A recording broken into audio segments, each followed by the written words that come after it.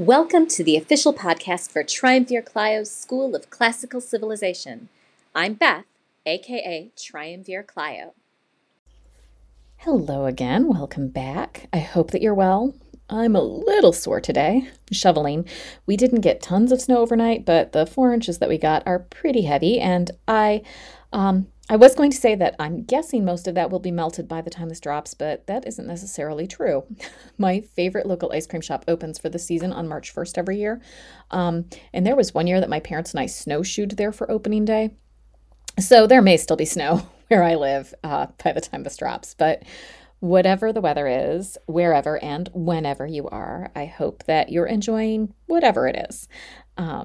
We only have a couple of Homeric hymns left to cover. Today's selection is number 32, Hymn to Selene. The last two that we read were a little different than the rest of the corpus, and this one rounds out that trilogy of these three outliers. It too seems to be an introduction to an epic recitation as opposed to a standalone hymn. As usual, I'm using the Susan Shelmerdine translation. The poet begins by invoking the Muses, the daughters of Zeus, who is the son of Kronos, just in case we've forgotten that genealogy, and asks them to help sing of the long-winged moon, which is weird because Selene doesn't have wings. Her sister Eos, the dawn, does, but not Selene. Not sure what's going on there. The poet might have gotten mixed up, or maybe he just took some poetic license.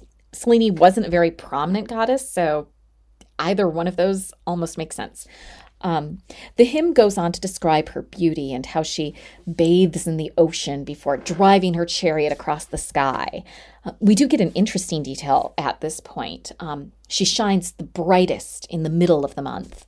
And this is because the new moon marked the start of each month in ancient Greece, so the full moon marked the middle of each month. And then the poet goes on to say that Selene, the moon, is most reliable, that, humans can always count on her.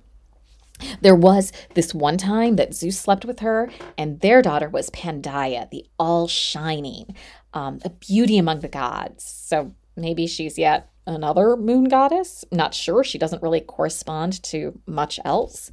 There's a festival called the Pandia, but it doesn't seem to have any relationship to this Pandaia that the poet describes in this hymn. And with that, the poet says farewell to the goddess before introducing his next song, which will be about heroes and demigods, so probably an epic of some sort. And that is hymn 32. It is a pretty little piece. I like it.